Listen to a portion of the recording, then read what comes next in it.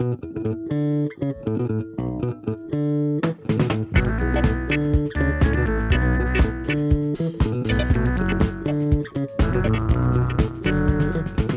ora, I'm Bonnie Harrison and welcome to The Details Long Read.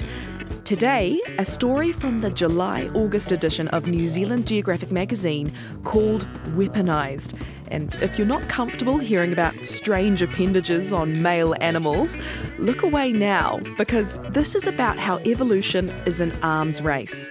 With each generation, predators and prey refine their aggressive weapons and defensive armour, writes Kate Evans.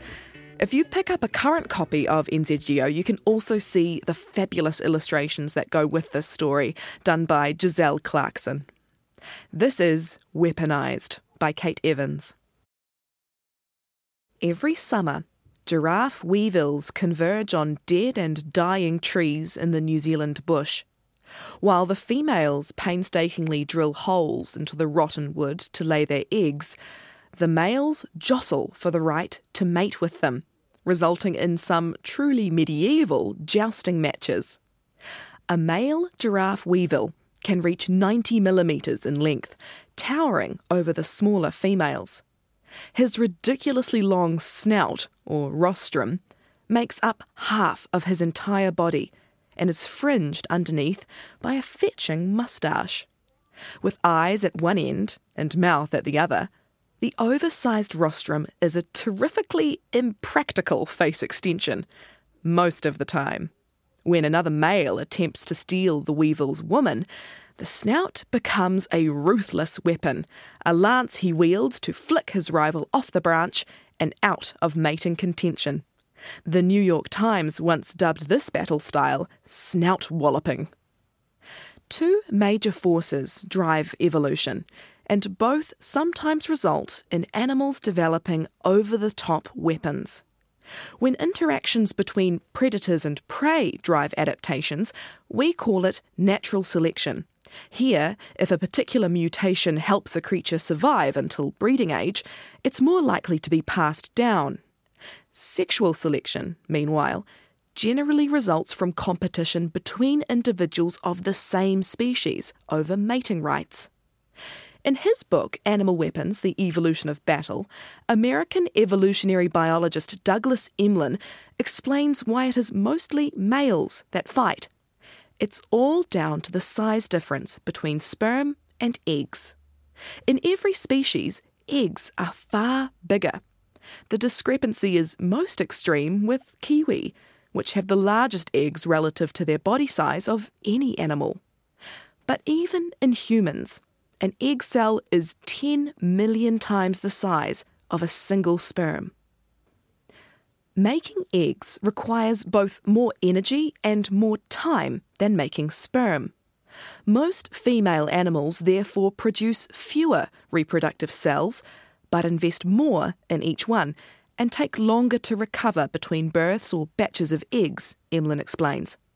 Males, on the other hand, produce trillions of sperm and have a much shorter sort of turnaround time. The disparity means females have more to lose if a breeding attempt fails, so it makes sense they tend to invest more in protecting their offspring. It also explains why males must often fight, or give the impression they can win one, if they want a chance to mate. The simple fact is that in virtually every animal species, there are nowhere near enough eggs to go around, writes Emlen. The result is competition. In some species, males race to impress females by developing ornaments. Think of a peacock's jewelled tail, the flanged face of an orangutan, a proboscis monkey's fleshy nose, or even a man's beard. In other animals, though, these perennial contests have led to the evolution of a wide range of weaponry: horns and antlers, spurs and tusks, poisoned fangs and overgrown canines. The giraffe's long neck evolved not for eating, but for fighting. And so did the giraffe weevil's lance-like rostrum. The bigger the snout, the better a weevil's chances of winning a fight, defending a female, and passing on his genes.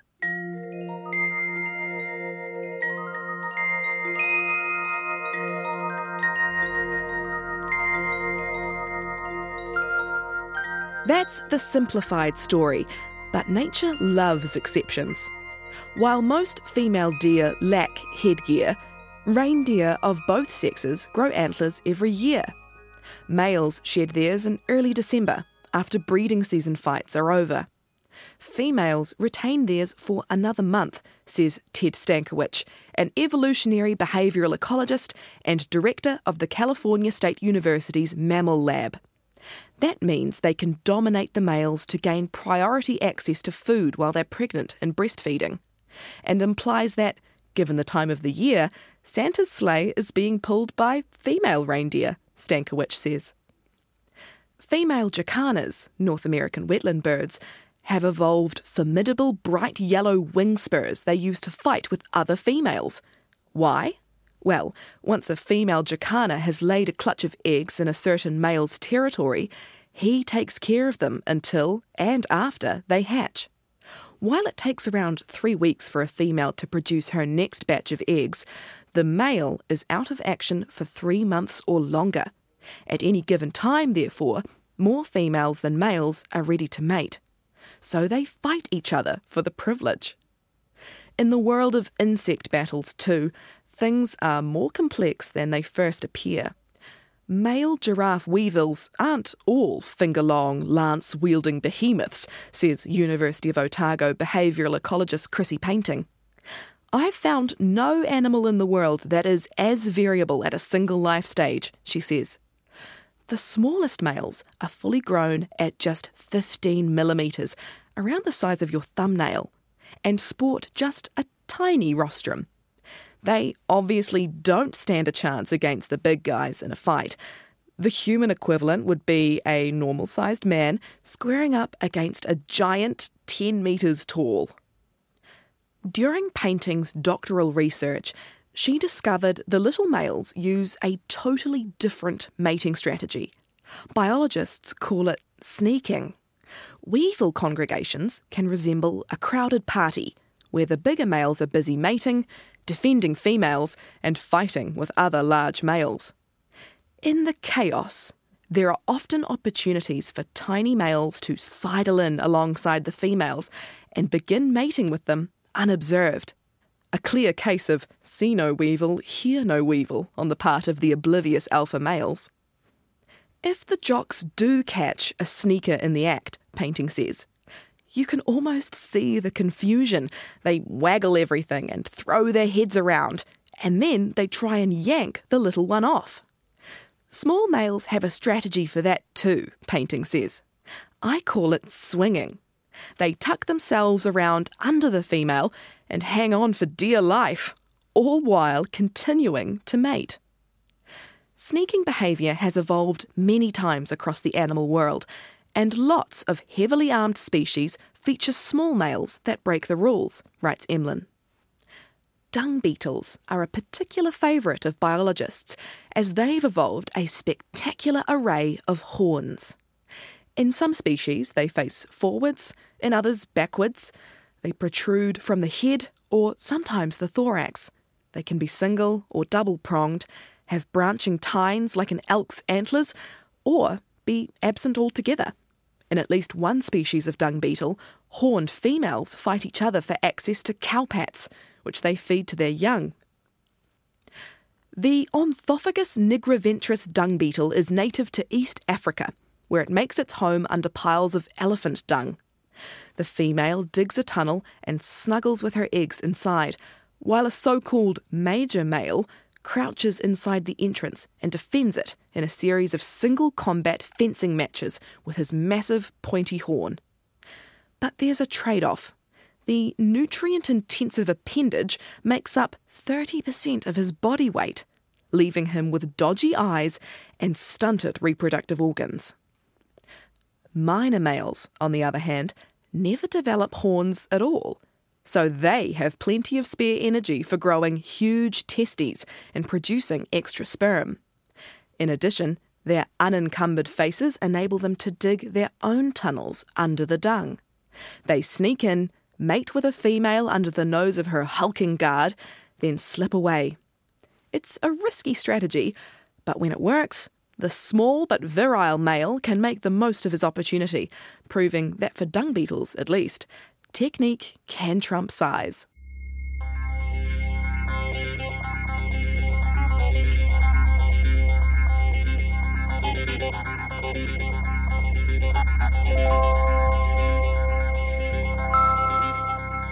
Brute force is all very well, but the most powerful biological weapon of all is chemical.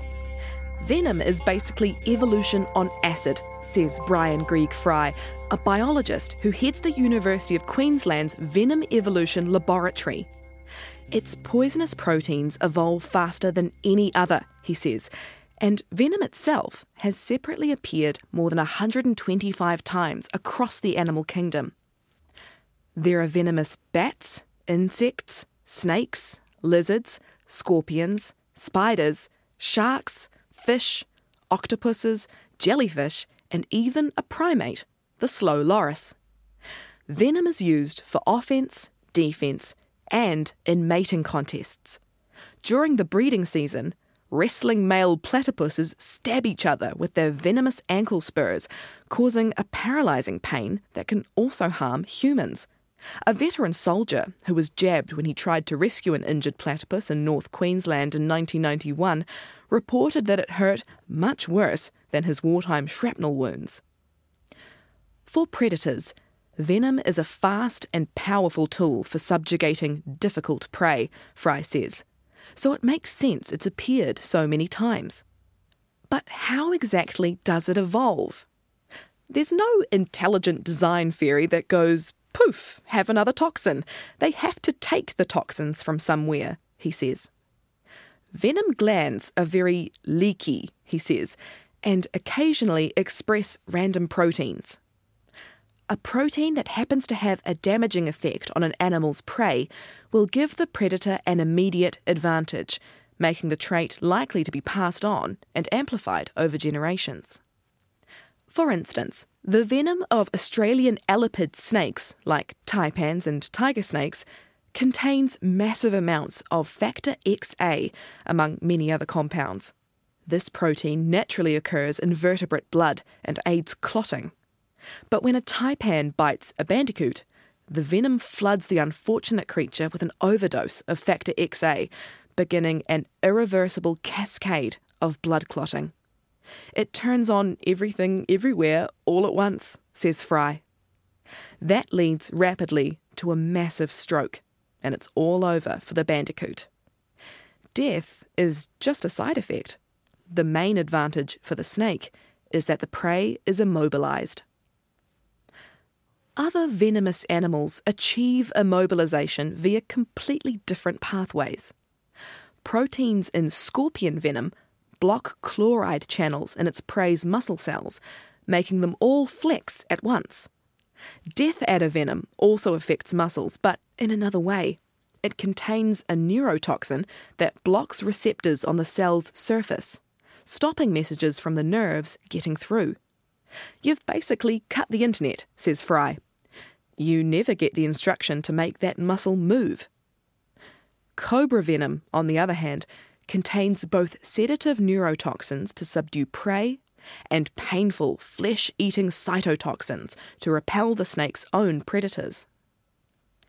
The wild diversity of powerful compounds in animal venom makes it fertile ground for drug discovery. Captopril was isolated from the venom of a type of Brazilian pit viper half a century ago and is still widely used to treat hypertension. But it's not such good news for those unlucky enough to get envenomated, as scientists call it. Every bite or sting must be treated differently. Effective antivenoms do exist for many types of snake.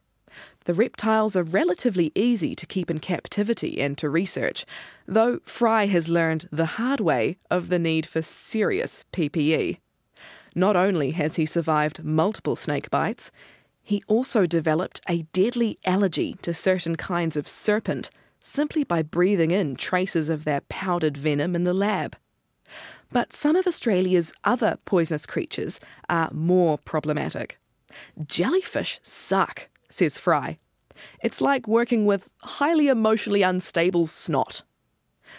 purifying the proteins inside the mucousy venom is technically very difficult, meaning scientists still know hardly anything about the deadly box jellyfish and the even more horrifying irukandji jellyfish, a marble-sized, transparent dot of ruin whose stinging tentacles cause not only extraordinary morphine-resistant pain, but an impending feeling of doom so intense that people who are stung by one often suffer PTSD.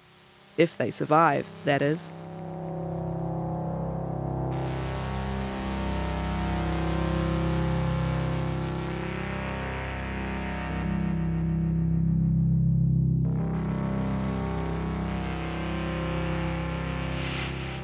Nature's weapons can resemble daggers, clubs, maces, swords, spears, lances, poison, tear gas, or armour.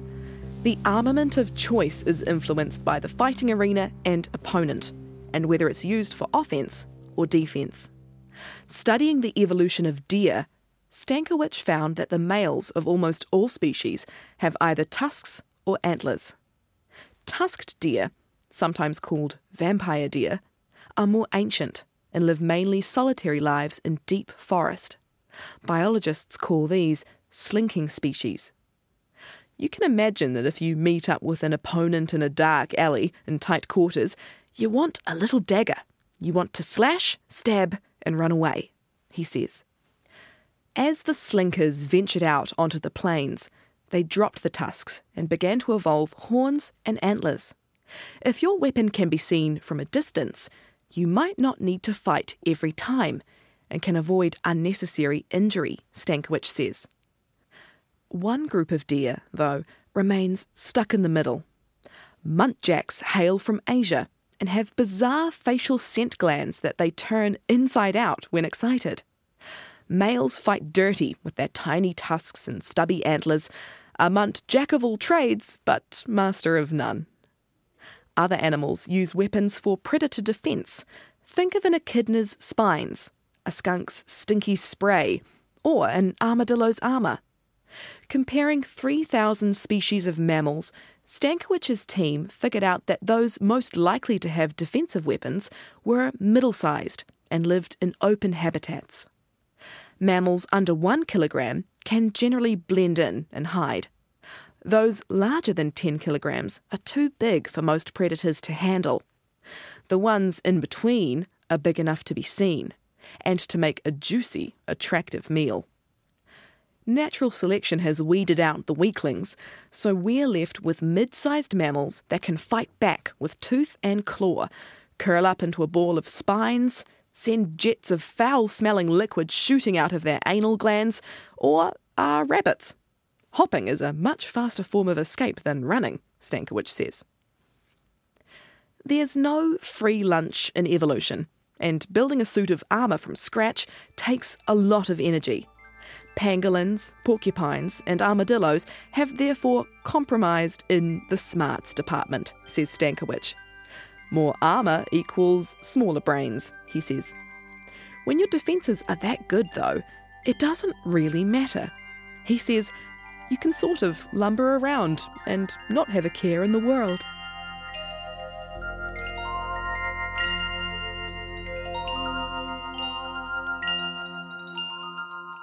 In the animal world, as in geopolitics, the most awe-inspiring weapons are used more often for deterrence than actual combat.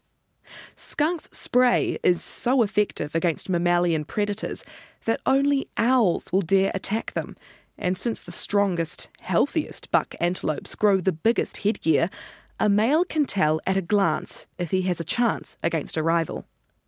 They only fight when they're so evenly matched that they can't tell who's the better fighter, says Stankiewicz. Some male harvestmen, which are spindly, long-legged arachnids found in New Zealand forests and caves, also show off their strength and vitality with elaborate headgear. They're blind, so they have to suss each other out by touch. And instead of antlers, they have highly exaggerated chelicerae, a pair of articulated fangs similar species usually use like cutlery to help shovel food into their mouths. Chrissy Painting examined harvestmen in a miniature CT scanner and found that their chelicerae vary dramatically both within and between species. Some are long and skinny, others powerful and chunky, and they're often embellished with a species-specific array of fussy bumps and knobs. Scientists have never seen harvestmen mate, she says, but they have seen them fight. They tap each other's chelicerae, which sometimes escalates to grappling on the ground in a big jumbly mess, she says. To Painting, the diversity suggests these sorts of weapons, those used in sexual combat between members of the same species, are designed for intimidation, not killing. She says, you don't actually want to get to the stage of a fatal fight. That's really dangerous for both animals. Instead, she thinks, the intricacy enables sparring males to quickly gather information about each other and decide whether to step up or back down. She says, like, oh gosh, he's big, and he's got all these little teeth on him.